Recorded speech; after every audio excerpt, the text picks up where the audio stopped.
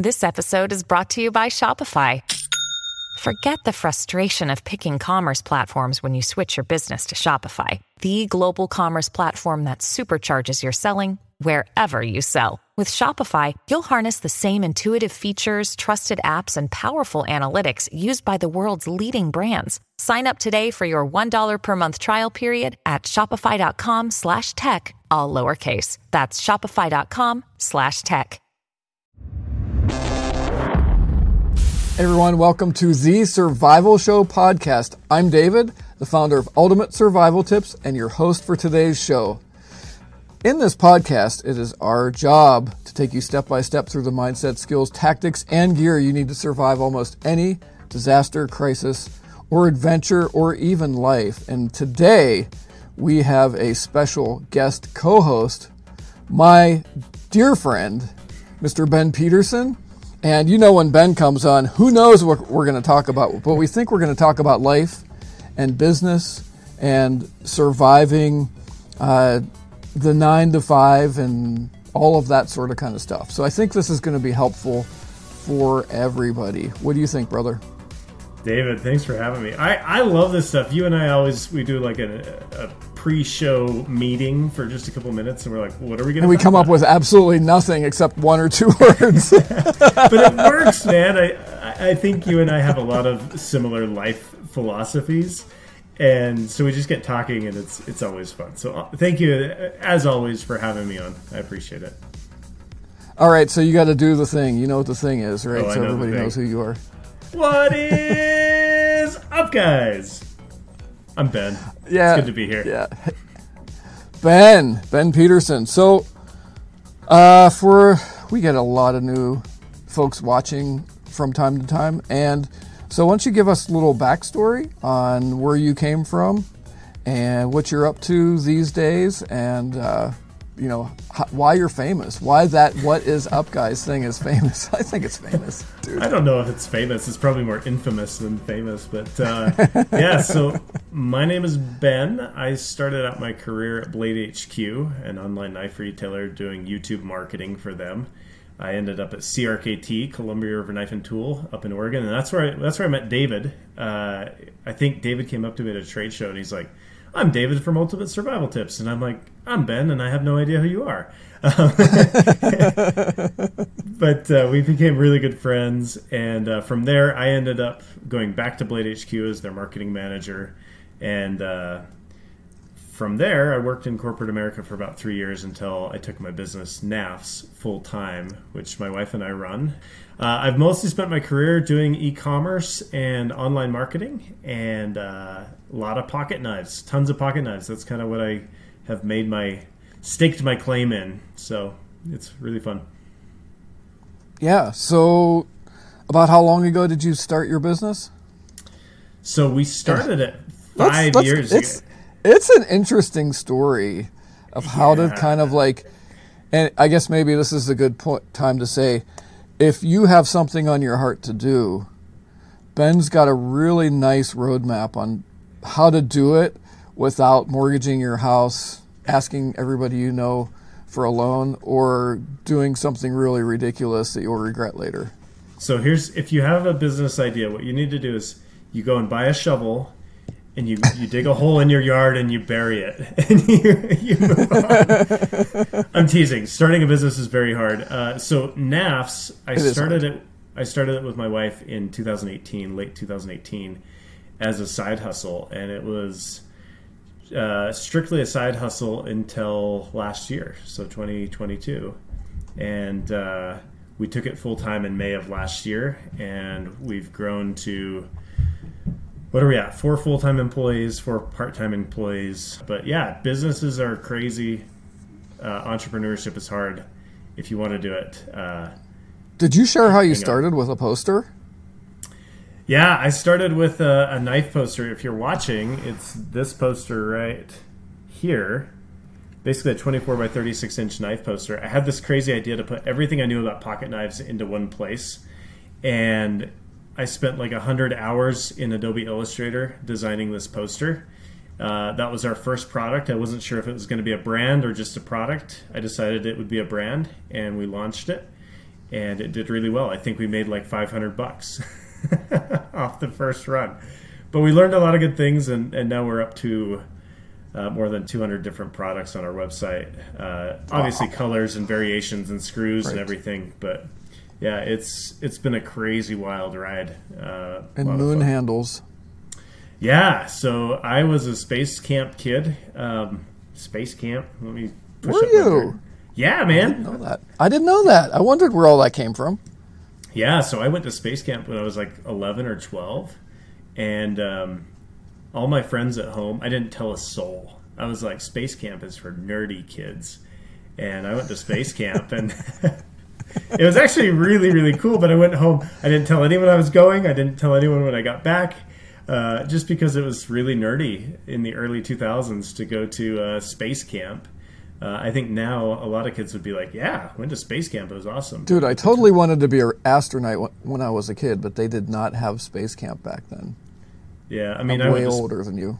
Yeah, you are. But even now, like, I went to space camp, and look at me, I'm just slinging pocket knives online, Big dreams. No, but yeah, we do a whole bunch of space stuff with NAFs. Just there's a lot of Creative Commons imagery from NASA that's open source, and so it makes it really easy to use in our marketing, and it's something that I get a real kick out of. I love adventures, and I feel like space is like the ultimate adventure. Like, you probably could die on the way there. You may never make it home, but if you do, like, what a cool story to tell. I don't know that I have that much risk tolerance, but the idea of it is fantastic. So. Right. Yeah. So I think the thing that's most intriguing about your story is, and we won't get too deep in the weeds on it, but you started with a poster, and your objective, you had goals as you went, and you took whatever little profits you had from that poster, and then you rolled them back into something else, and then you would roll them back into something else, right? Is that correct? Yeah, yep. And so at this point, so after the poster, I designed a pocket knife with Wii and Civivi, and that was a really good gig. And frankly, like, being able to take my business full time was in part because of that royalty situation with them, being able to sell the pocket knives, and then, like you said, just dump that back into it. It actually got to the point where my wife and I could just live on the royalties. And not have to run a business. But my whole thought process is like, I want to give people jobs. Like, I want to create value. I don't want to just like bring it in and hold on to it. I want to create value in the world, and I feel like dumping those profits back into the business to be able to hire people and create processes and things is really good. But there are days when I'm like, dang, those royalties sure look that looks like an easy way to make money, So it's but I think that, like you said, being able to dump it back in and create from there is a big part of what I'm trying to do. That's good. We need to talk about two things now. One, knife royalties. Should I actually be making my own line of knives, or should I be making them for someone else? Or should I be doing both? And mass distribution, both of which you're knocking it out of the park, dude. Thanks. You're doing really well. I'm tracking with you. And I don't know. Let's talk about it now. Can we talk about it now? Yeah. Or should we talk about what we're going to talk about? I was going to talk about your Kickstarter. Let's do it. Since we've got the video medium for some of these folks, if you're watching, this is the Lander 2 with a clutch lock on it in S35VN steel. It has fast swap scales, so you can swap them on the go. The scales are open source, so you can print your own, make your own, sell your own. I don't care. So we launched this on Kickstarter. It's really cool. Like, I was just talking to a friend about Kickstarter, and this is our third Kickstarter. And every time you do one and you fulfill and you make people's day with it, it compounds. It rolls out, right? Like, you're able to, on the next one, things become a little bit easier and a little bit easier. And yeah, this one's it's like really a social network. People don't realize you're actually building a following. Correct. Yep. And it's funny you say that, because I tell people, yeah, we launched it on Kickstarter, and they're like, well, is that like free money? Like, how does that work? And it's like, no, this is like a pre-order hype platform, right? Because I use Kickstarter, like, do I need Kickstarter at this point? Probably not. It's nice to have that cash up front so that I can hold on to the other cash in the business on a business level. But really, it's like giving people the opportunity to be part of something on the ground level. And that's the thing I love about it is a social network. There's comments and likes and all of that good stuff, but people are getting involved in the nuts and bolts of your business, and you have to tell them the story of what you're doing and why you're doing it. And it's a really, really fun platform. Nice. Well, you're doing amazing. And thanks. The reality, and this is the fun part, like some people just do Kickstarters to do Kickstarters. Like to me, it's this really cool opportunity to launch a product in a way that is really engaging and informative. And then when it comes out in October, people already know about it, right? Like you've got 700 friends that now have your knife in their pocket, and they're ready to start talking about it to a bigger audience, and it's a snowball effect, which I think is fun marketing. Yeah. No, it's really great. Our first two major products we launched on Kickstarter, and then I just got into this, I don't want to say it was a rut, but I was like, oh, I can just create, man. So I just started creating all this stuff, kits and more knives and everything. And I skipped Kickstarter. And now I'm looking back and saying, I really need to get back to that. So I've got like 6 new knives we're working on. Dang. With you know who. I do. Yeah. Do you know what's funny, David, is let's see, 3 years ago when I was working on the original Kickstarter for my little titanium ruler, I called you and I'm like, David, tell me everything you know about Kickstarter. And I think you gave me an hour of your time and basically taught me what you're doing or what you'd done on Kickstarter. And it was a huge boost for what I was doing. And in reality, I think everybody who's going to try to do a Kickstarter ought to have some mentor, somebody that they're talking to be able to just to understand it, because it's almost like if you spend any time on Reddit, there's a certain culture, there's a certain group of people that live there. And it's like if you walk into their house and you don't speak the language correctly, they're going to be like, oh, thanks for stopping by, now go away. Right. Same thing on Kickstarter. You have to be able to understand the platform and speak that language before you dive in and make a campaign. So I always tell people to go and back like 2 or 3 campaigns, spend $200 or whatever, just so that you can see what other creators are doing on the platform. There's definitely a culture within the Kickstarter community. And it's really helpful, too, if you have any inclinations towards any kind of product or creative project development. And Kickstarter, I highly recommend Kickstarter, but it's important to be on the back end of that, too, to actually be a backer and to see how that whole process works. Because I've been on there recently, and you can do a lot more with Kickstarter. Are you going to still use BackerKit? No, So you don't have to now. Yeah. Well, I don't think you had to then either. So that was one thing David recommended to me when I did my first Kickstarter is use BackerKit for fulfillment. Well, what I realized is BackerKit's going to take a percentage. I think they take 5% to do fulfillment with them, and it's actually really easy if you're looking. And Kickstarter takes about 5%, 5-6. Yeah. Everybody takes a percentage. Yeah. Everybody will eat into your margins. But what I realized with BackerKit is you don't need it. So what I do instead, I'm going to get into the technical weeds. If you're not interested, tune out. If you're listening at home, but we'll be back. We'll be back on some practical life and business scaling stuff here in a minute. So what I do is I send out the surveys via Kickstarter. I take that survey, I download all of them in a bulk format, and then I just take it into Excel and format it to Shopify. And once I've formatted it to Shopify, I import those into Shopify, and then I ship via Shopify, which is our typical day-to-day system. So basically, you're taking a Kickstarter system that's kind of a mess over here and exporting it into our everyday, and that makes it easier for us. Right. Back to regularly scheduled. Right. Well, one reason we used that too was you weren't able to do kind of like custom packages, but now you can do that in Kickstarter too. So so that's good. That's great, Ben. Hey, congratulations again on the Kickstarter. If you guys want to find it, we'll give you another shout out, Ben, at the end. But it's the NAFS NAKNAFS Lander 2 pocket knife. The NAFS Lander 1 is a smaller version. This is a larger version. Okay. What does NAFS mean? Have I asked you that before? I don't think I've asked you. I don't know if you ever have. So NAFS is a colloquial way, kind of a southern way to say knives or knifes. It was interesting because I was looking for a name for my company, and the hashtag NAFS had been used on Instagram for years. And I was like, does anybody own nafs.com?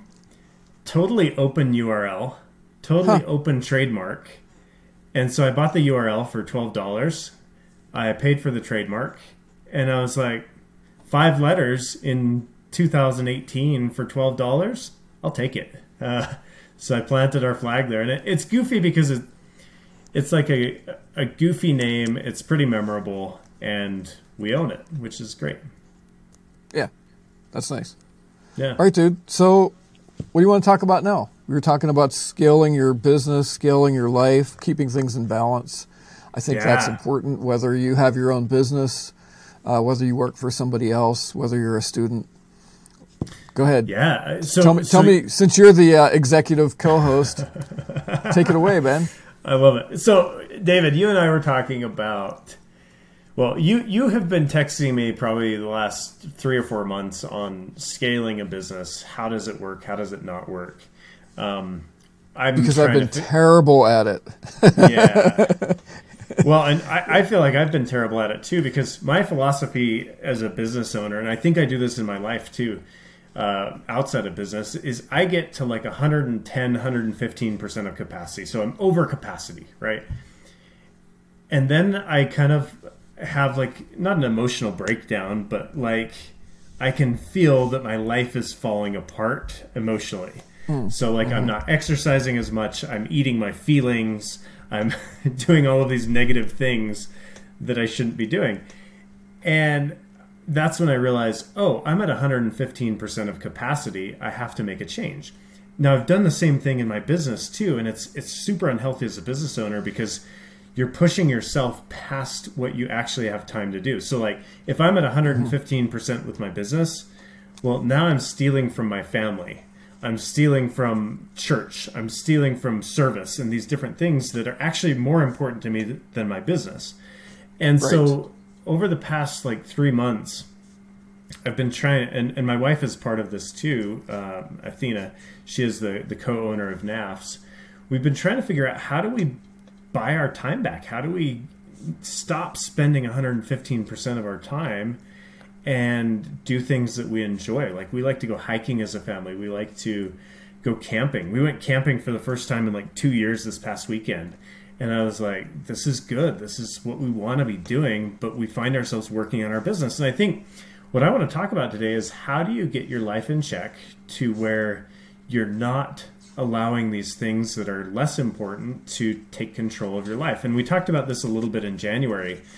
Since then, I've done a terrible job at it. And it's a recalibration process throughout. But I guess my question for you, David, to kind of start the conversation is, how do you make sure that you are doing the most important things first and you're not letting the least important things take control of your time?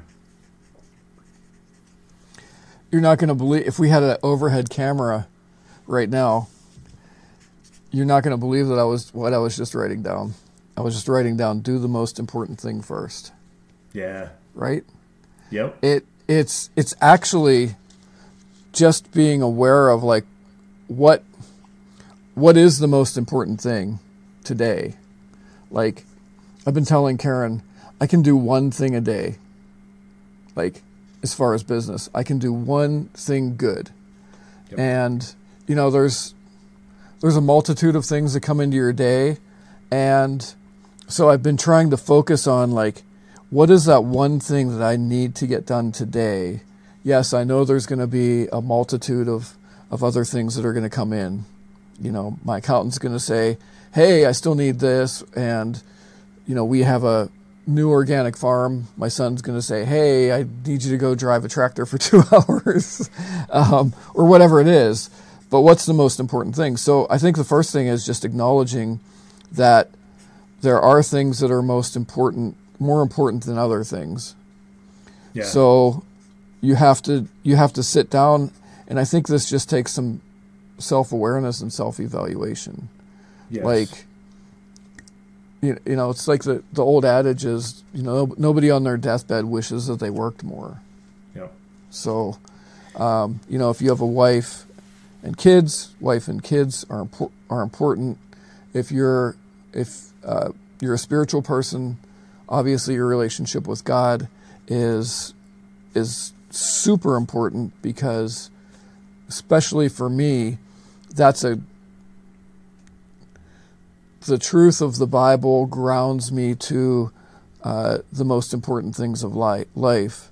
And then my wife really grounds me to the important things in our shared lives. So I really kind of cue off of like the Bible in particular.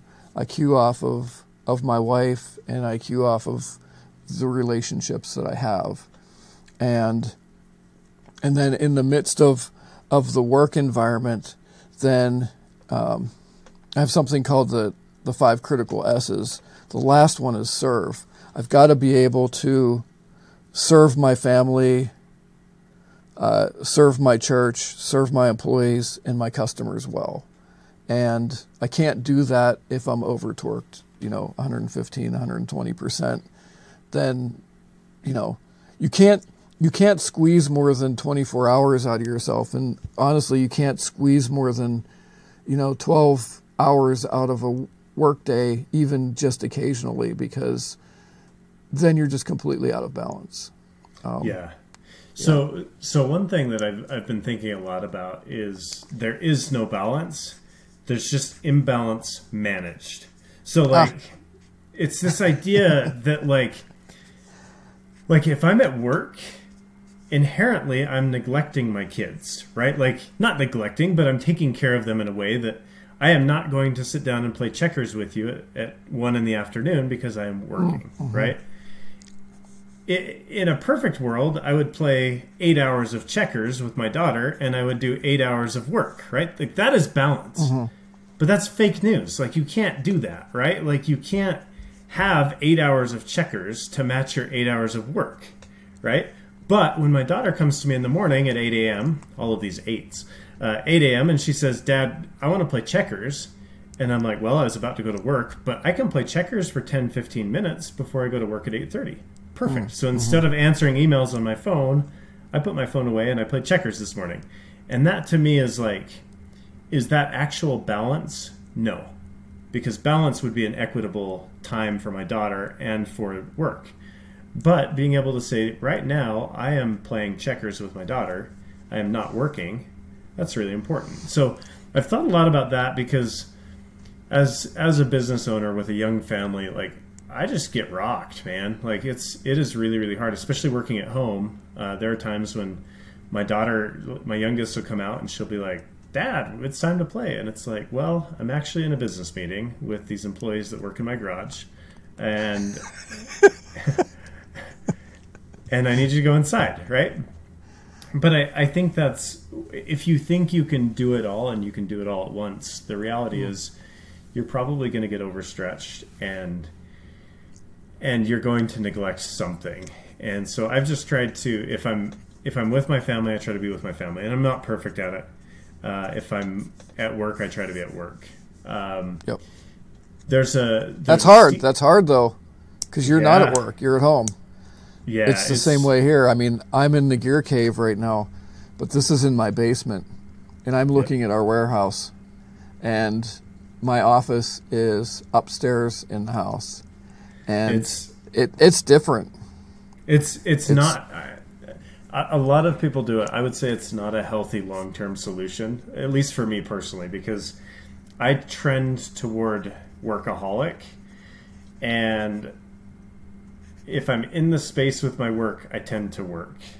Let me throw in one thing I was going to say. Just we are past the kids stage. Our children are adult children, and we have 6 grandkids. Believe it or not, awesome.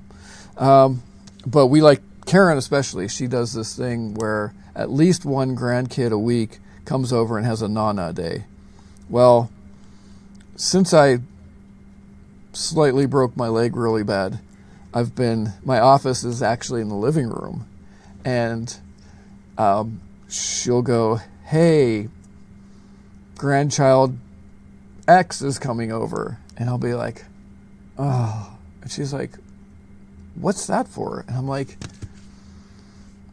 "They're more important than my work, and this one's going to ask me to read her a story, and that one's going to say, Poppy," that's my grandfather's name, "Poppy, can we carve?" I've been teaching one of them to carve, so we're progressing through knives, right? And the other one's going to want to play checkers, speaking of checkers. And so my whole point here is this balance thing. I think you're onto something. We think that like there's this perfect soaring in flight that we're going to reach. Like it's just going to be total equilibrium. And what I've been trying to do when the grandkids are here is that exact same thing. Like we can do this for 15 or 20 minutes and it ends up just taking my whole morning, right? But is that the most important thing? That's the most important thing. What that ends up doing is it ends up backing up my schedule. It ends up causing me to roll things over into the next day or the next 3 days or whatever. But, I think you just have to hone in on what the most important thing is. And the most important thing, like right now, right? Like right now, right. If you spend all day with your grandkids and you never work, well, now when your grandkids come over, like you don't have snacks for them because you can't afford the snacks, right? Like that's the right. Like they often hear Poppy has to be responsible right now and do his job. They do.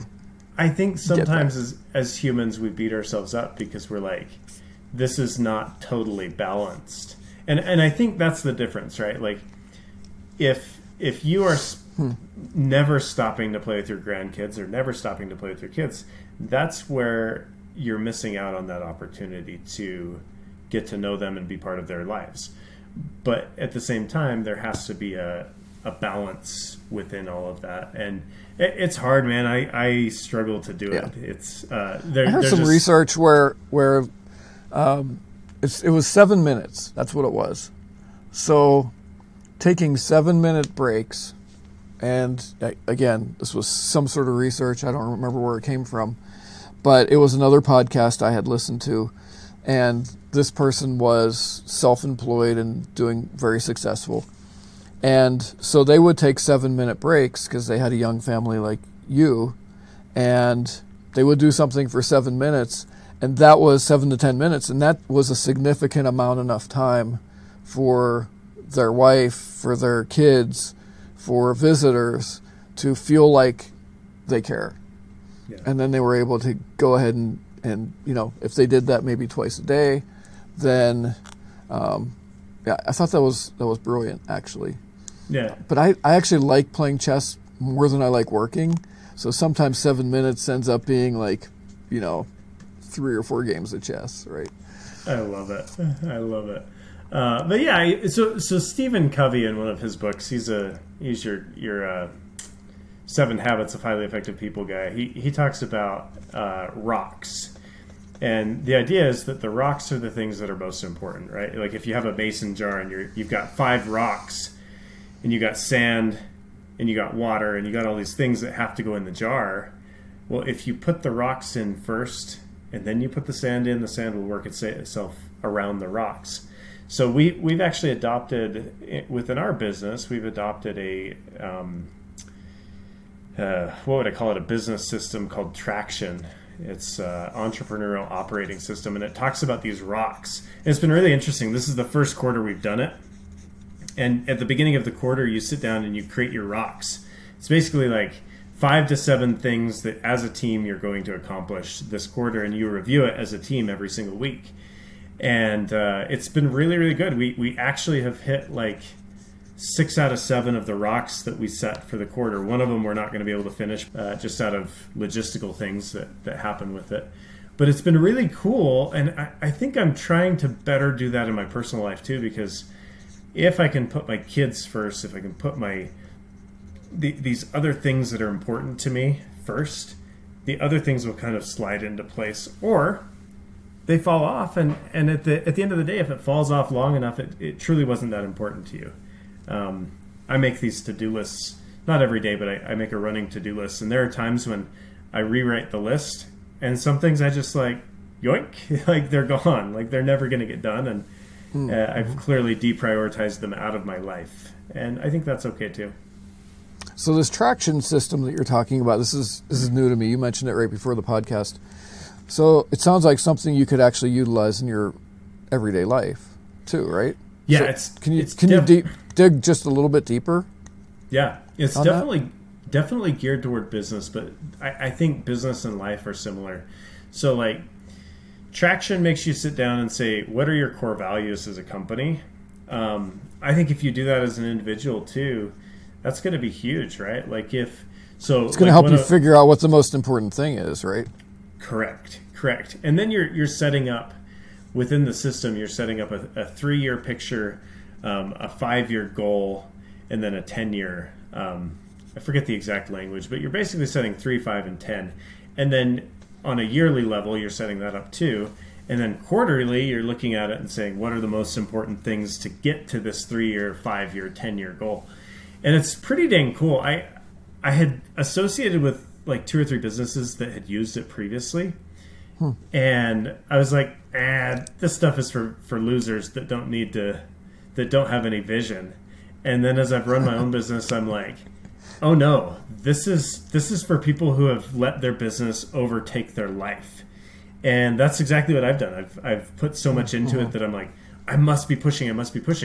But I think that's how things happen, is like they creep up on you, right? Like as soon as you start saying yes to one thing, it's easier to say yes to others. And sometimes you have to build a fence around your time and say like, no, this is my time.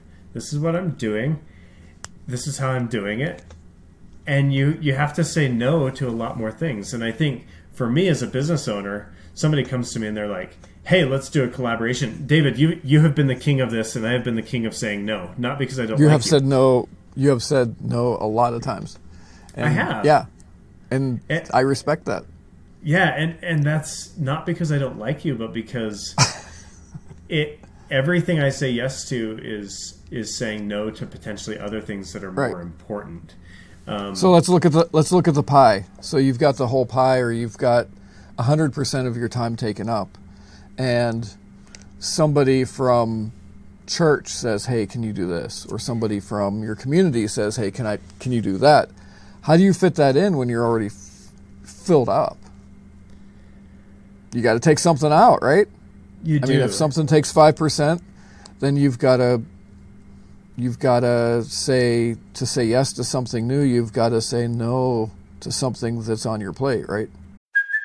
Hey, it's Kaylee Cuoco for Priceline. Ready to go to your happy place for a happy price? Well, why didn't you say so? Just download the Priceline app right now and save up to 60% on hotels. So whether it's Cousin Kevin's Kazoo Concert in Kansas City, go Kevin, or Becky's Bachelorette Bash in Bermuda, you never have to miss a trip ever again. So download the Priceline app today. Your savings are waiting. Go to your happy place for a happy price. Go to your happy price, Priceline. Oh, absolutely. And so we talked about this last time. There's this book called Essentialism, and he actually walks you through how to say no to things in a very tactful way. So if it's your boss, and your boss says to you, hey, I need this done by Thursday at 3 p.m., and it's Wednesday at 5:30, right? You can say to your boss, you say, look, I can do that for you. I'd be happy to do that for you. What other things on my list of things to do that I am currently working on do you want to deprioritize? And you make the boss decide that. You basically say, look, that gives me 6 hours to finish it. I have 6 hours of other work. What would you like me to deprioritize? And that's basically shoving it back on the boss and saying, okay, cool. I'm happy to do that, but you've given me other things as well. What's less important? And I think that you have to do the same thing in your own life. In fact, my wife and I, we said yes to a church camping trip where we're kind of like camp counselors, we probably should have said no to it. Just phase of life, small kids, all the things. If I could go back to that moment where they asked us to do it, I would say, we really want to do this. Right now in this phase of life, we have 4 kids. We're already going on a different church camping trip. And so while we'd love to do this, right now we just do not have the time, and unfortunately we have to say no. And I think as humans it's uncomfortable to say no, because like I'm a people pleaser. Like I'm like, yeah, I'd love to do that. But I think a lot of times we say yes to our own detriment, and knowing when to say no is really, really important. Yeah, definitely. That's absolutely key. This whole essentialism thing, from talking on our last podcast, we have a Friday morning, we call it the Breakfast Boys with a Z at the end. And a bunch of us get together and we just encourage each other and pray for each other and all that sort of kind of stuff. And there's a couple guys that are younger, and man, they were just saying yes to everything. And I just saw them like the life being sucked out of them. So, through a few conversations, this one fella, Russell, is very sweet. He came last Friday and he's like, "Oh, you guys are going to be proud of me." I said, "No."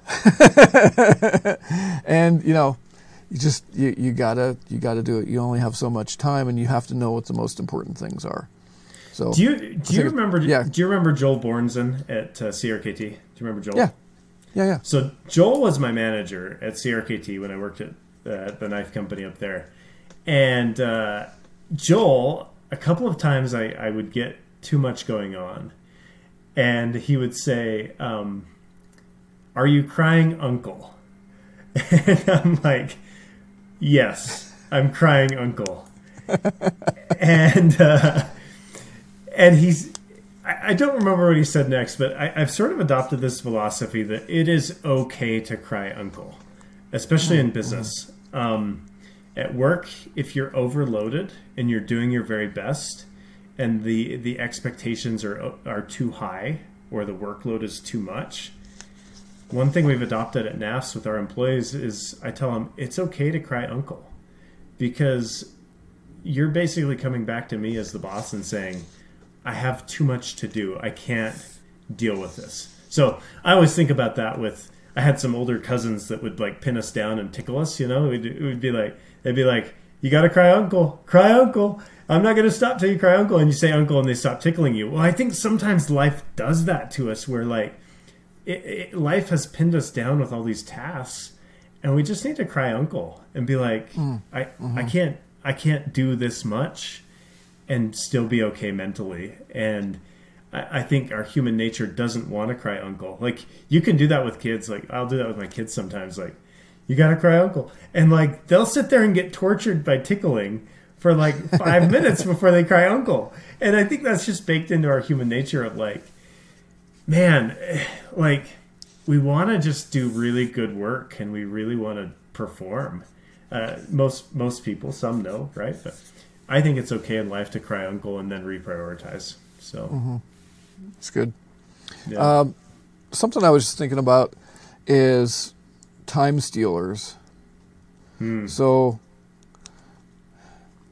let's just say everybody's busy. I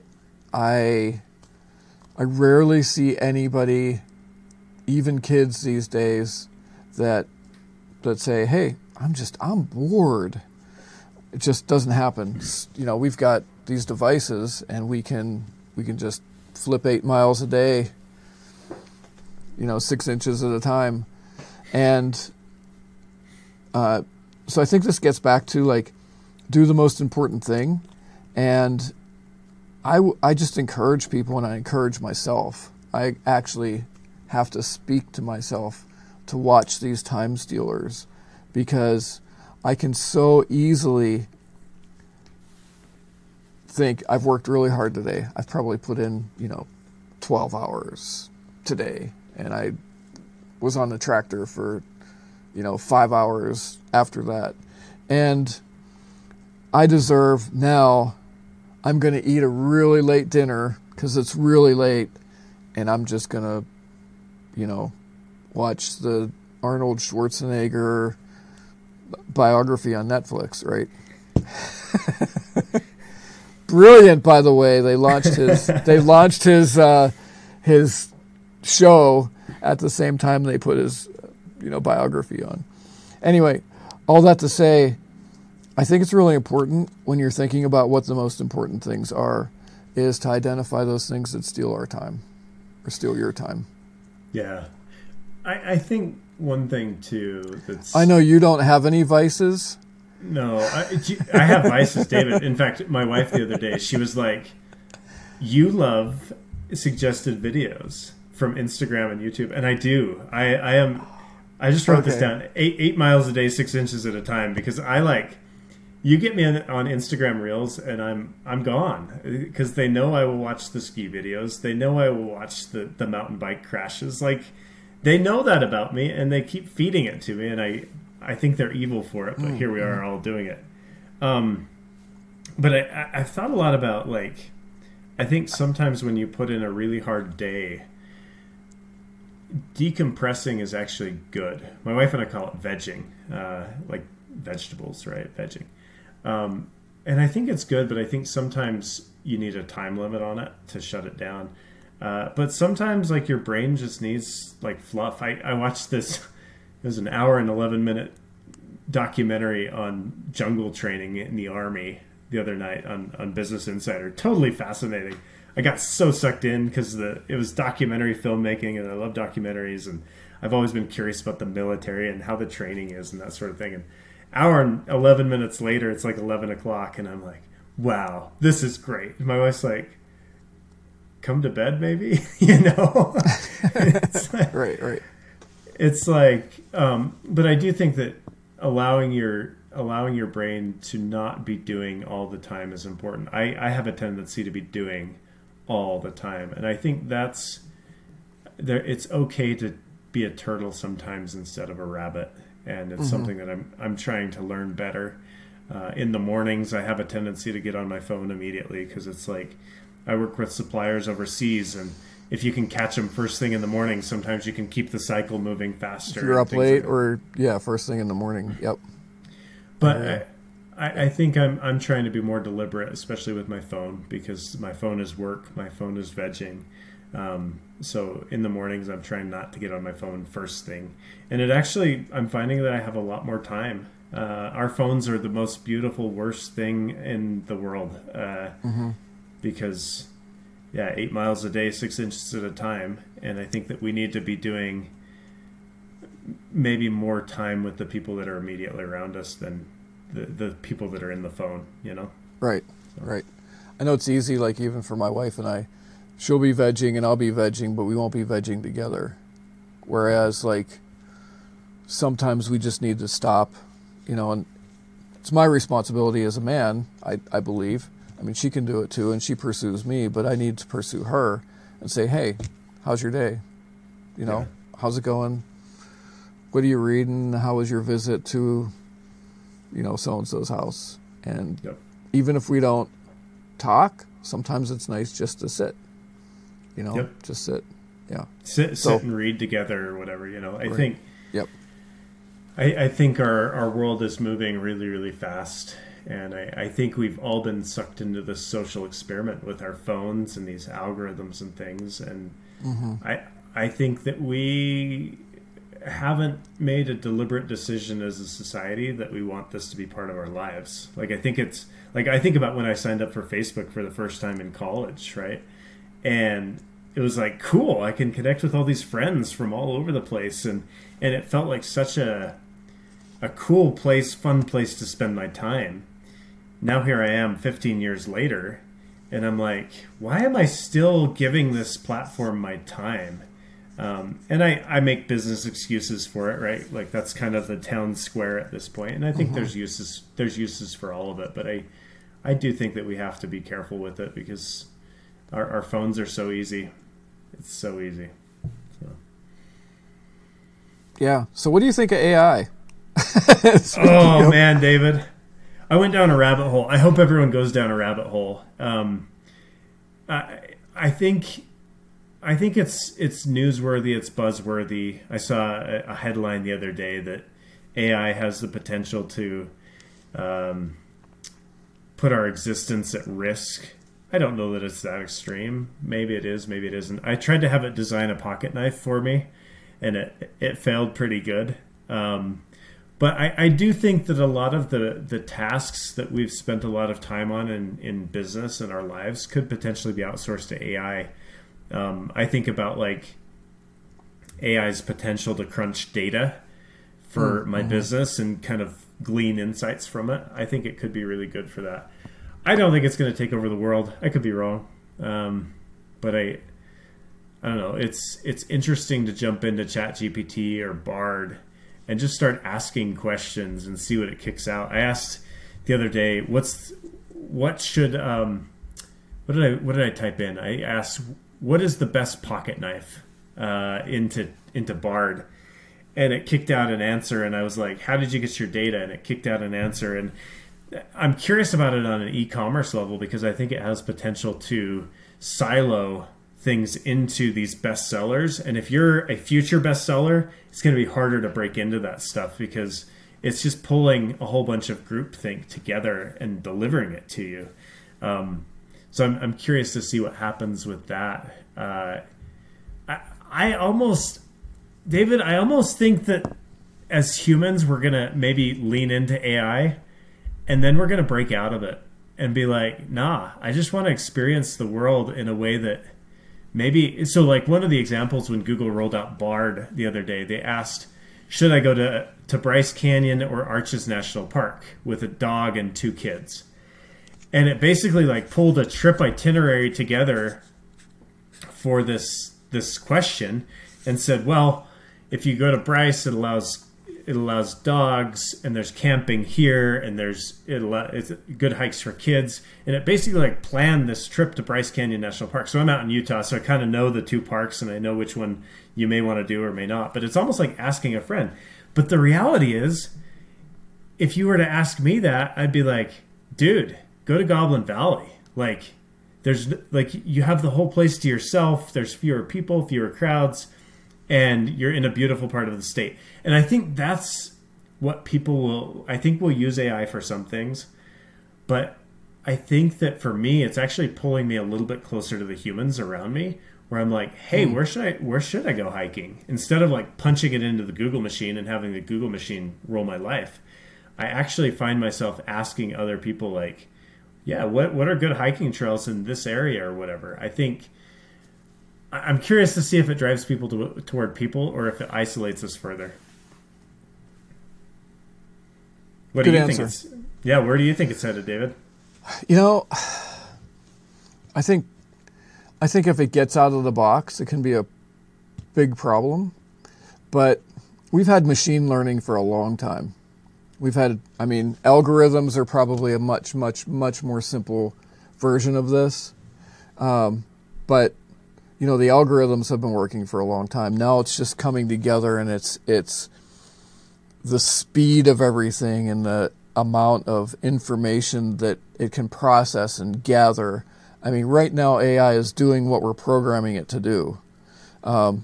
Could it program itself in the future? Could it see that humans are, you know, a waste and annihilate us somehow? I mean, maybe. You know, who knows? But I heard a really good podcast. Oh, yeah, I heard a really good podcast on this where the host was talking about that we shouldn't be afraid of AI.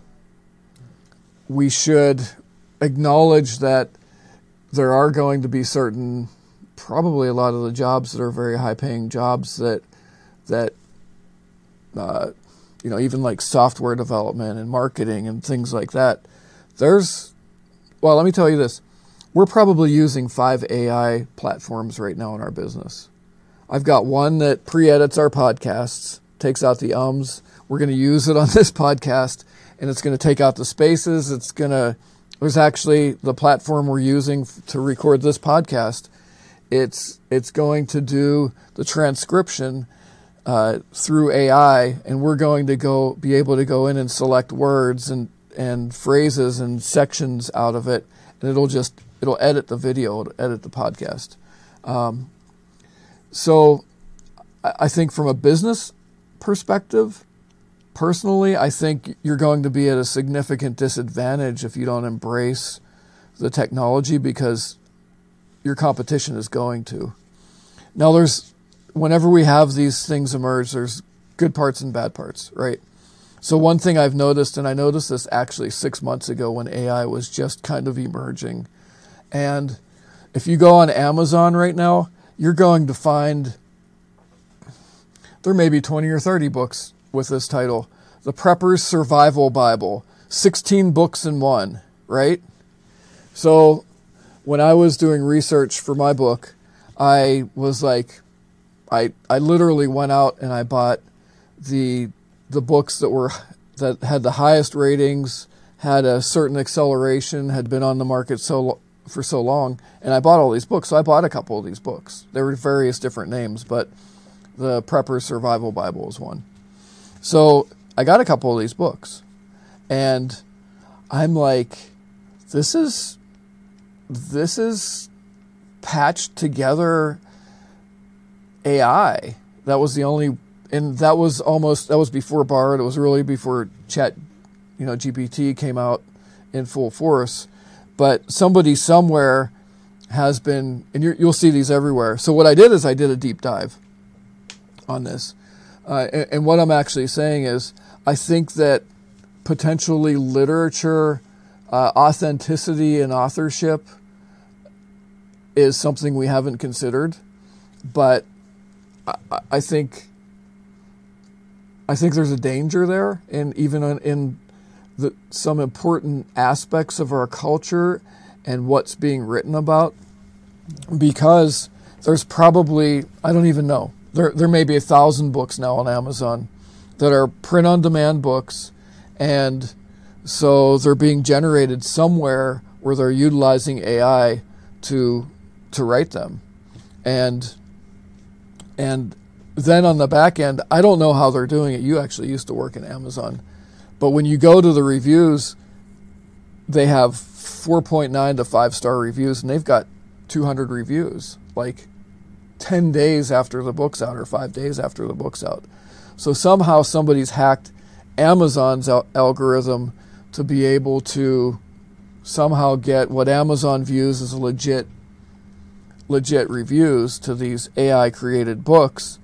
And if you do a deeper dive into the authors of those reviews, what you're going to see is this continuum of, like, most of them are reviewing 3 to 7 books a day.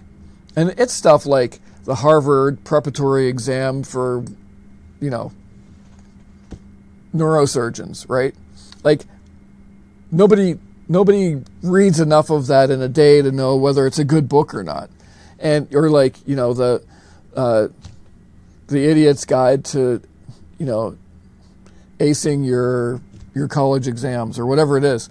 But they're in all genres, especially self-help and DIY stuff. And so that's one thing I've seen. I think there are certain dangers when they're abused, as far as with regards to business and with regards to some interesting applications, innocent applications, like hey, I'm going on a trip, plan my trip for me, and getting input. I almost look at that as like talking to somebody who is a really smart person, and they read a lot and they know a lot of things, and you just say, hey, just as kind of a random thing, if you were going to go to Utah and you had 5 days, what would you do?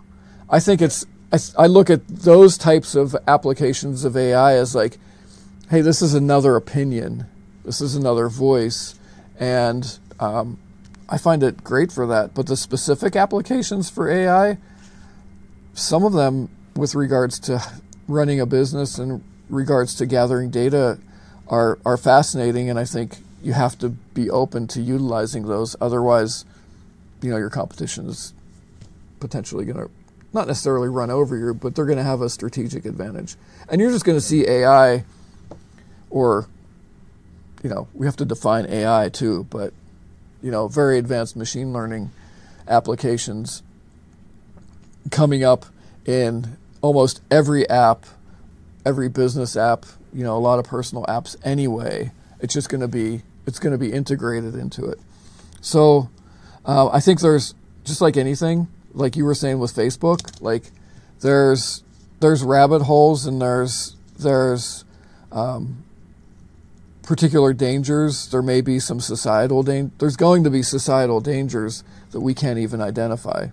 I mean, that's where we're at with social media. There's particular dangers, and there's psychological issues people are having now that I guess were unheard of.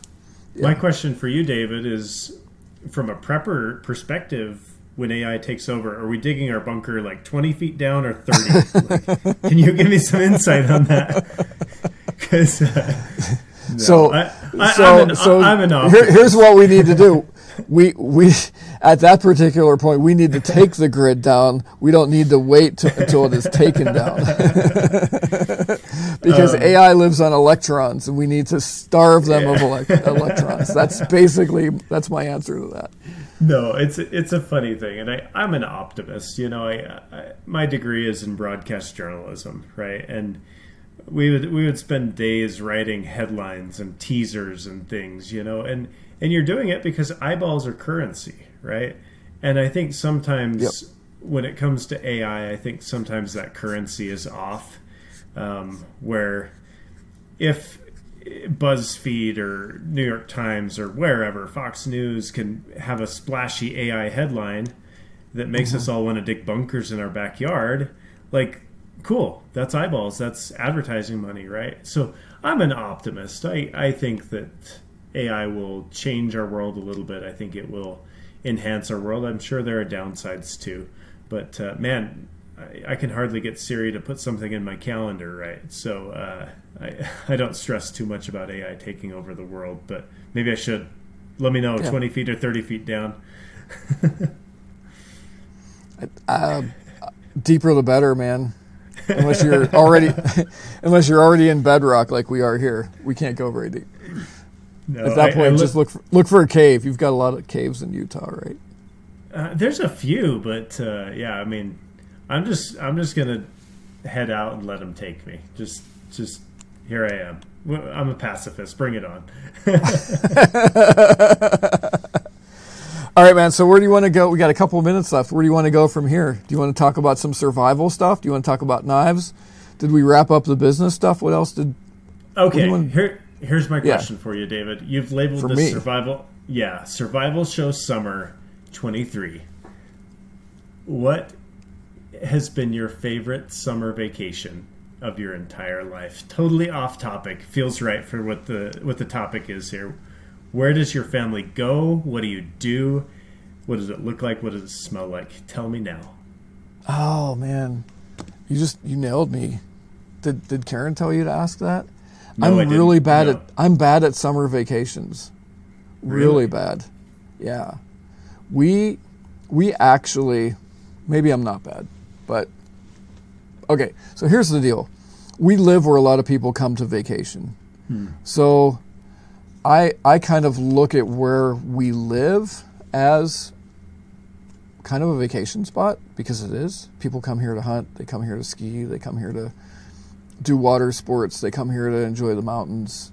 They come here to enjoy small town USA. So we, as far as like a big like event vacation, we usually do those around our anniversary, which is in March. Where do we live in a cold? We live in a cold climate. So probably a couple of places that we've been. Asheville, North Carolina. So again, that's a really good place for outdoor folks. And my wife and I, back in the day, we used to work at a wilderness camp for disturbed boys.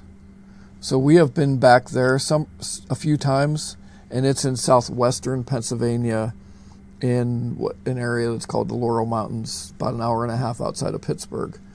And in that town, the town there is Ohiopyle, and there's some really great whitewater rafting there, and there's Falling Water, Frank Lloyd Wright's house. There's a couple of Frank Lloyd Wright houses in the area, and biking, hiking, all that sort of stuff. The camp is still there on 2,000 acres, but it's like an archaeological find right now. So that's been a place that we can. It's not a staycation, but it's close enough that it takes us a couple hours to get there, and it's a good time. So Karen's actually pretty easy. Like, she's happy going on a hike once a week. A lot of guys don't know, but I significantly broke my fibula bone in April in a motorcycle accident. So Ben, before this podcast, he saw my peg leg iWalk Pro 3.0 that I've been hobbling around on. I've still got probably 6 to 8 weeks left until I'm completely mobile to some point. But my wife she loves everything I love. She loves to go hiking. She loves to go camping. She loves to do water sports. So I'm kind of at a point where I figured out that I'm pretty sure I can get in and out of a kayak, and I'm pretty sure if I capsize, I'm probably not going to die. So I think we're going to try kayaking. We've got some great lakes around here and a couple of rivers. So we'll probably go with the lakes. I love it. Yeah. I think the reason I asked, David, for me at least, there's an emotional survival in the summer of like in Europe, they take like 2 months off for holiday. I know.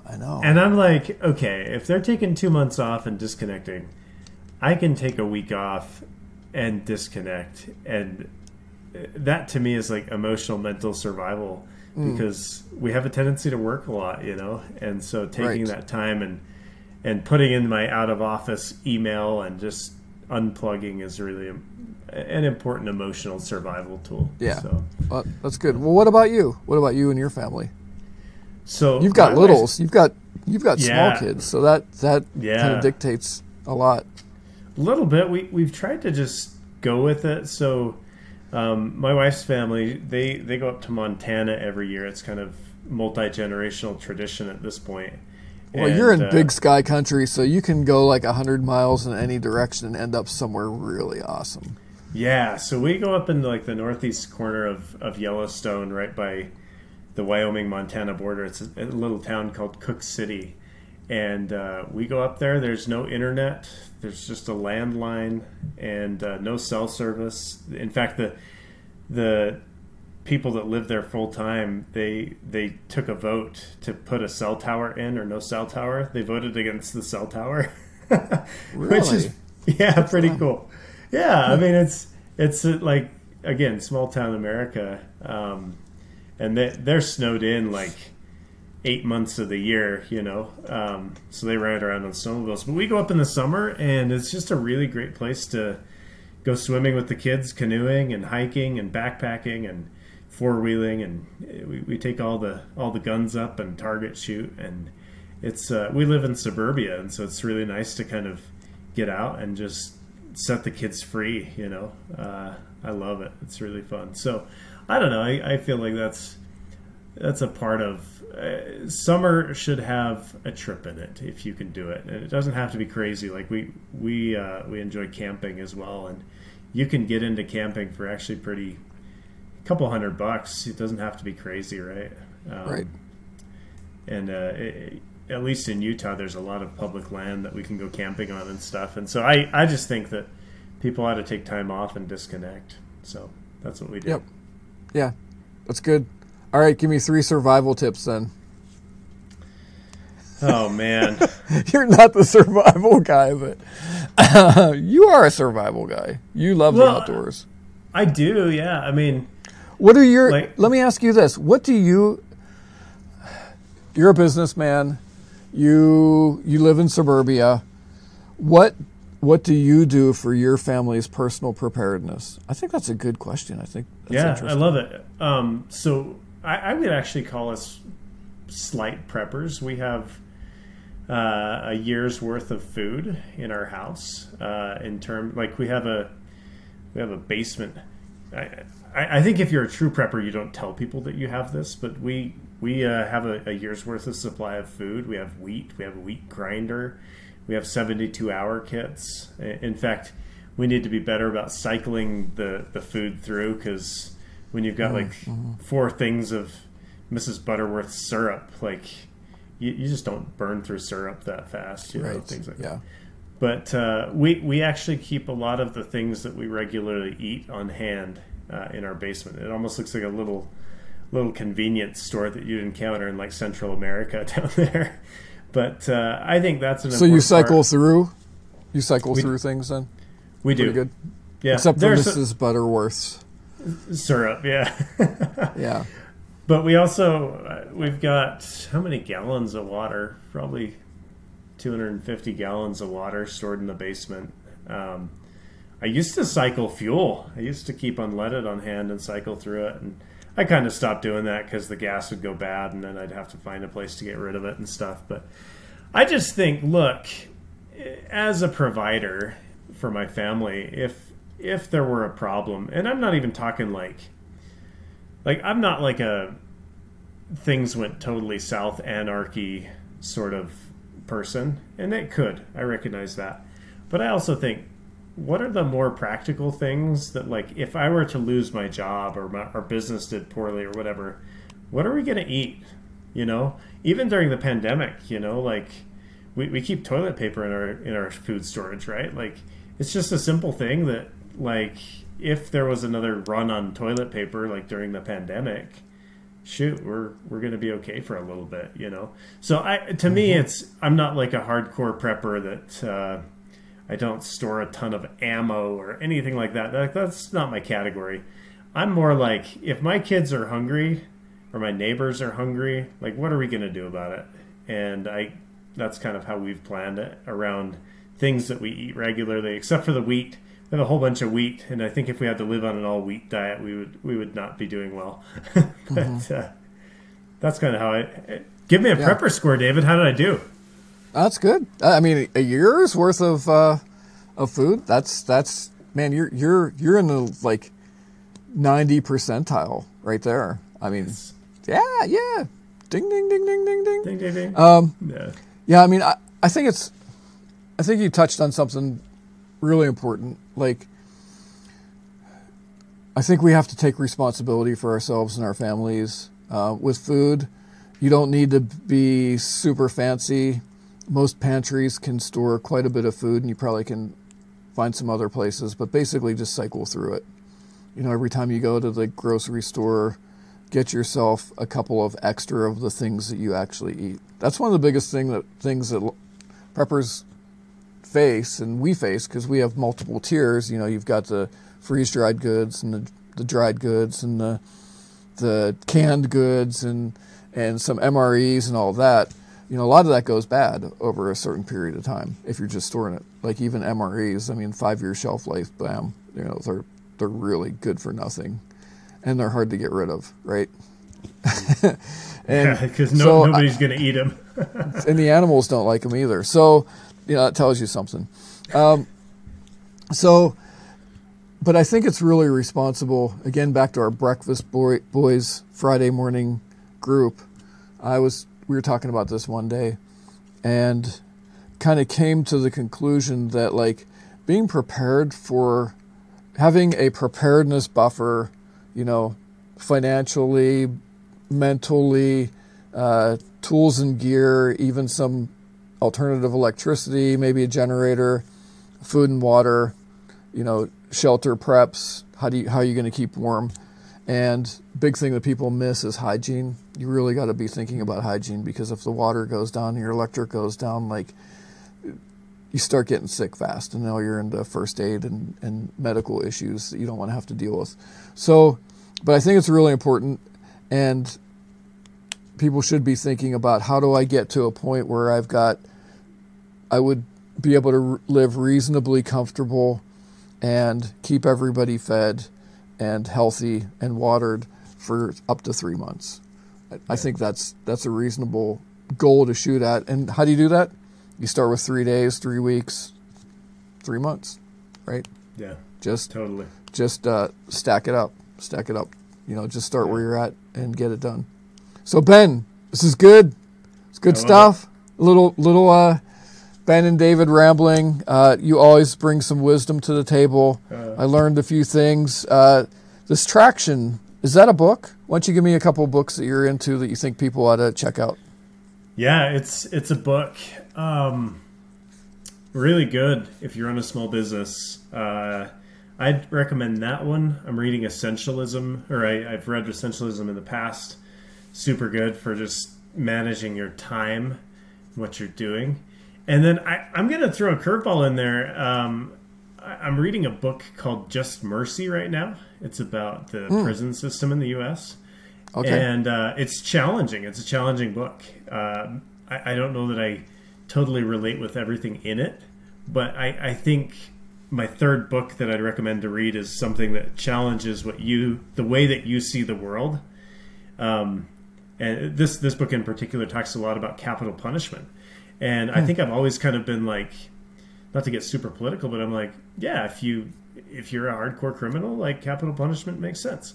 Well, this guy like dives into 25, 30 years of like doing working capital punishment cases and people that were not guilty and things like that. And it's been challenging something I believe, or I previously believed. So I think I would recommend the book itself, but I think more importantly, I would recommend read books that don't align with what you usually think, because it will expand your horizons.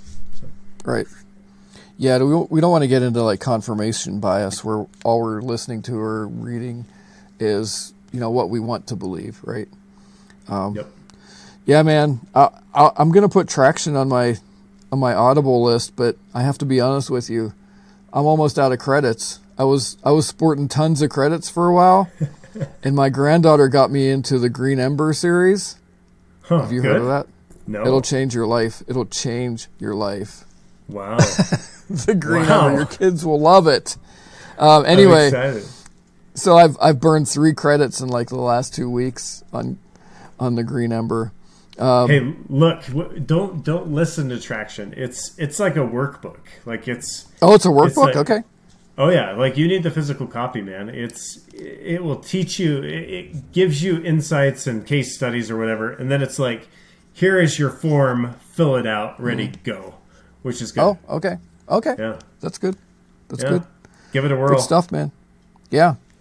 So Ben, thank you again for being with us. So you've got this Kickstarter. How can people find you? How can people hook up with you? The Kickstarter, if you look up Lander 2 on Kickstarter, you can find it. You can find my company at nafs.com. That's KNAFS.com. And I run on the internet as Ben Banters because it's a fun way to remember my name. So yeah, that's where it is. And the previous company, you started something called Knife Banter. Yeah. Yep. Yeah. It worked. It was fun. Yep. Ben, thank you so much for being with us. I appreciate you, brother. Thank you, David. I always appreciate the opportunity to talk shop, man. Yeah, man. All right, guys, before we head out of here, go ahead and pay it forward. Give this podcast a 5-star rating. And please comment. Please, if you have not already done so. And, again, another way you can pay it forward is it does cost time and everything to get these great guests and pay for the podcast app we're on and all that sort of kind of stuff. Just go check out ultimatesurvivaltips.com. Go check out nafs.com. Encourage Ben to come on back on the show here. And if you go on ultimatesurvivaltips.com, you can find show notes. You can find links to our YouTube channel. You can find some other cool fixed blade knives. Ben, you coming out with a fixed blade knife anytime soon? Maybe. Yeah. Maybe. I'm working on one. Should be out August or September. Oh, okay. Yeah, going to Columbia to test it out, maybe? Yeah, I'm going to Joe Flowers down to Columbia to test out my new fixed blade. So it should be wild fun. Nice. So. Well, good. Guys, we appreciate you listening or watching the show today. We're going to head on out of here. Until next time, keep it simple, stay positive, and be sharp.